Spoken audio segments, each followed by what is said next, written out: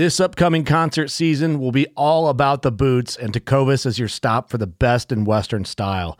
Tecovas has seasonal and limited edition offerings this spring and summer, including men's and women's boots, apparel, hats, bags, and more.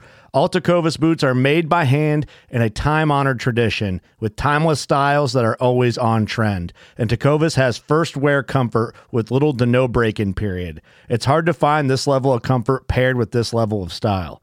Stop by your local Tecovas store, have a complimentary drink or two, that's WCB style, and shop new styles. The smell of fresh leather and friendly staff are at your service. Many stores even have leather custom branding to make your boots truly personalized. And with regular live music and events, there's no in-store experience like it. If you can't make it into a store, just visit tecovas.com. That's TECOVAS.com. They offer free shipping on all boots, as well as free returns and exchanges, and ship right to your door. Go to tecovas.com and find your new favorite pair of boots today. Fishing like a local isn't just about catching fish. It's about connecting with the environment and the people who call it home.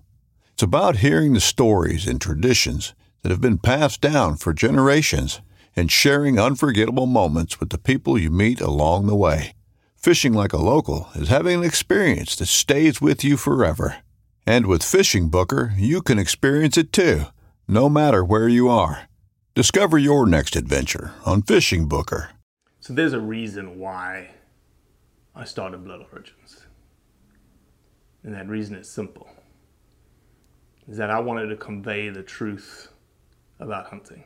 It brings awareness to non-hunters that it's more than just killing animals. How do I start it? Brittany. My name. Does my hair look okay? It's fantastic. My name is Mike Axelrod. Start again. Yeah, I hated it too. Braxton, you said something in the car to me. You said that you were living on borrowed time. There's a perception around who hunters are, what we're supposed to be, and a feminist that works for a non-profit that is a hunter that has only eaten wild game for the last 20 years is likely not the thing that people think about when it comes to a hunter. So Cole, simple question, but probably a answer that's deep-seated maybe in your family, maybe in heritage, maybe in lots of things. Why do you hunt? I think for me, as probably a 3 or 4 year old child, I remember watching my dad come into the backyard with some of his friends, carrying pheasants or quail and then dressing them, and I wanted to be just like him growing up. And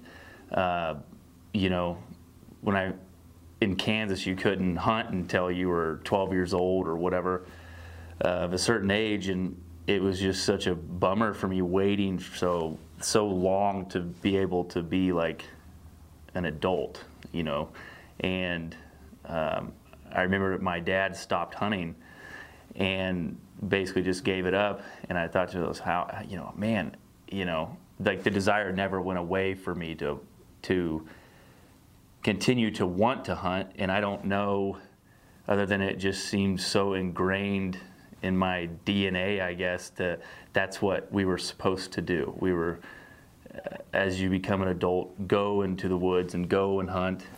And I was very fortunate to find mentors in my life that would take me and teach me and spend the time with me that I did require to learn. And for me, just getting out there was it. Once you got out there, it all just seemed so natural. That watching the animals, harvesting an animal and then bringing the animal back and butchering and then cooking and eating, it just seemed like the most natural thing in the world for me to want to do and to do. If that makes any sense? Yeah, there's a thing about the why that is connecting to something greater. Just knowing a little bit about your background, that's meaningful to you. It's it's meaningful to Jesse and I. Mm-hmm. You know, that greater creator that, you know, we give thanks to. You know, how's that why built into who you are as a hunter? Well, for me, like growing up, we were, you know, still am a Christian man, and really my family was very religious background, and so for me, like going to the woods or being in the mountains, it makes me feel so much more connected to something greater, and feeling that you are in just you know, that much closer to, you know, the creator of all of this, you know, and that it just didn't happen. And so it just is so much more apparent to me when I'm out there just observing it all, that, you know, it's pretty special to spend that time in the wilderness just watching everything. It's not just about dropping the hammer down on something and killing something, you know, it's the whole process. And being a bow hunter, you get to observe that process and the animals and their life and what they do in such a closer realm, you know, hearing them and smelling them, you know, it just kind of makes it all seem so natural to me. So you talked a little bit about bow hunting. You know, why would you choose to pick up a bow versus a rifle? You know, at the beginning, it seemed, you know, I rifle hunted. Actually, starting over, you know, that's the one thing that my dad did do for me when I was very, very, I don't know how old I was. If I was 5 or 6, he took me down to, he was a volunteer firefighter, and he took me down to one of his firefighters had an archery shop in Pratt, Kansas, and he took me down, and I got a bow and a little compound bow, and he got me lessons, and so they taught me how to shoot a bow. And my dad wasn't a bow hunter, you know, but he got me involved with that. And then I remember buying a bear bow at a garage sale across the street from my parents' house, and, you know, 15 different arrows, and, you know, it was just always something I did. Even though I didn't hunt with it, I just always shot a bow. And, you know, when I started to rifle hunt later on, rifle season was only 10 days long. And so for me, I thought, how in the world can I extend my hunting? There's only 10 days. This is horrible. And because I just wanted to be out there. And so there was this archery season. And I thought, oh yeah, heck, I shoot a bow. Well, that makes sense. I should be a bow hunter. And so once I started using a bow and being out, you know, seeing these deer, when with the rifle you would be pulling the trigger on them whenever you saw them at 100 yards or 150 yards, but with the bow it doesn't even start till, you know, 30 yards. So I learned so much more. I was forced to learn more basically when I started bow hunting, just to learn the animals' patterns and how they react. And so for me, once I saw that, and once I saw how much knowledge you could gain by using a bow about the animals, and how much you could increase your experience in the wilderness by interacting with the animals, that's what really, I think, tipped me over the edge to be a bow hunter, you know. And I still enjoy using a rifle some of the time, but with a bow in hand, it feels just natural. You better than anyone, and I'm seeing it because he just released it, or I actually saw a trailer the other day. You better than anyone can describe for us that feeling, that connectivity of when you get up close and personal with an animal, i.e. Michael Hunsucker, big grizzly coming in, you calling 40, 30, 20, that thing's coming and it's up close and personal. Just close your eyes, and that for somebody who knows nothing about that moment, that position, that's why you bow hunt. Mm-hmm. Yeah, it's a powerful feeling.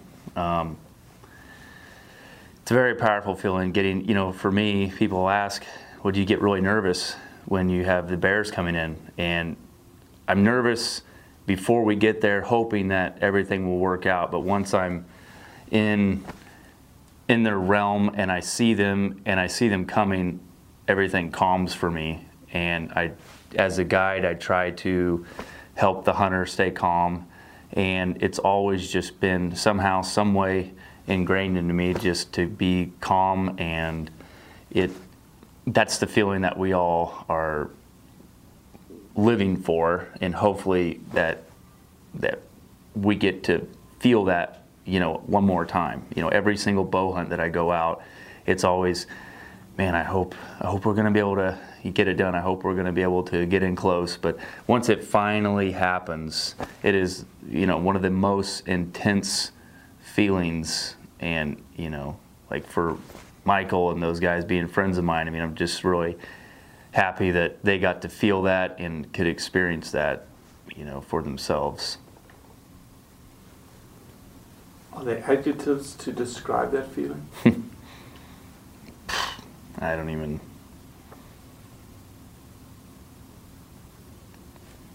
I don't know if I could really think of something of that. It's just... I kind of drawing a blank on that. Yeah. It's just overwhelming, Yeah, to be able to do that is just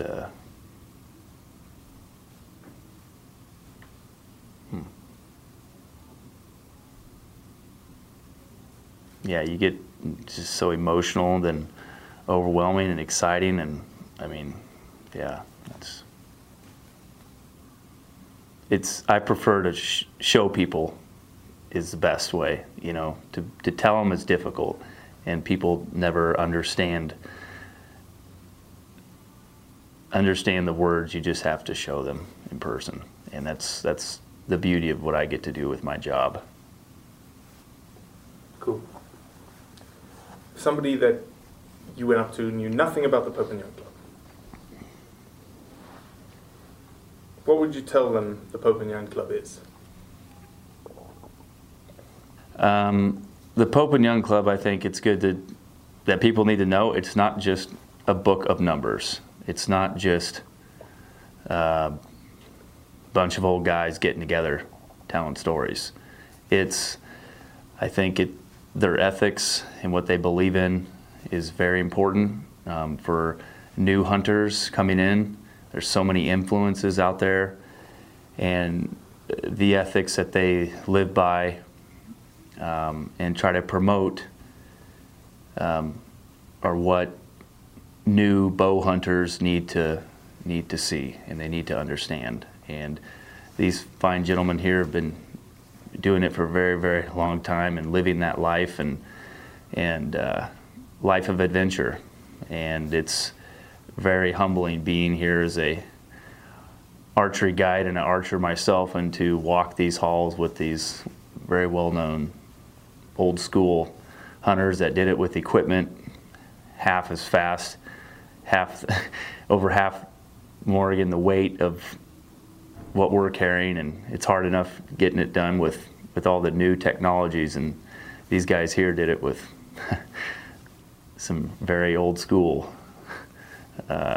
equipment, to say the least. Perfect. Well, that's it for today. I appreciate you listening, as always. Leave a review, share it with your friends, and most importantly, do what's right to convey the truth around hunting.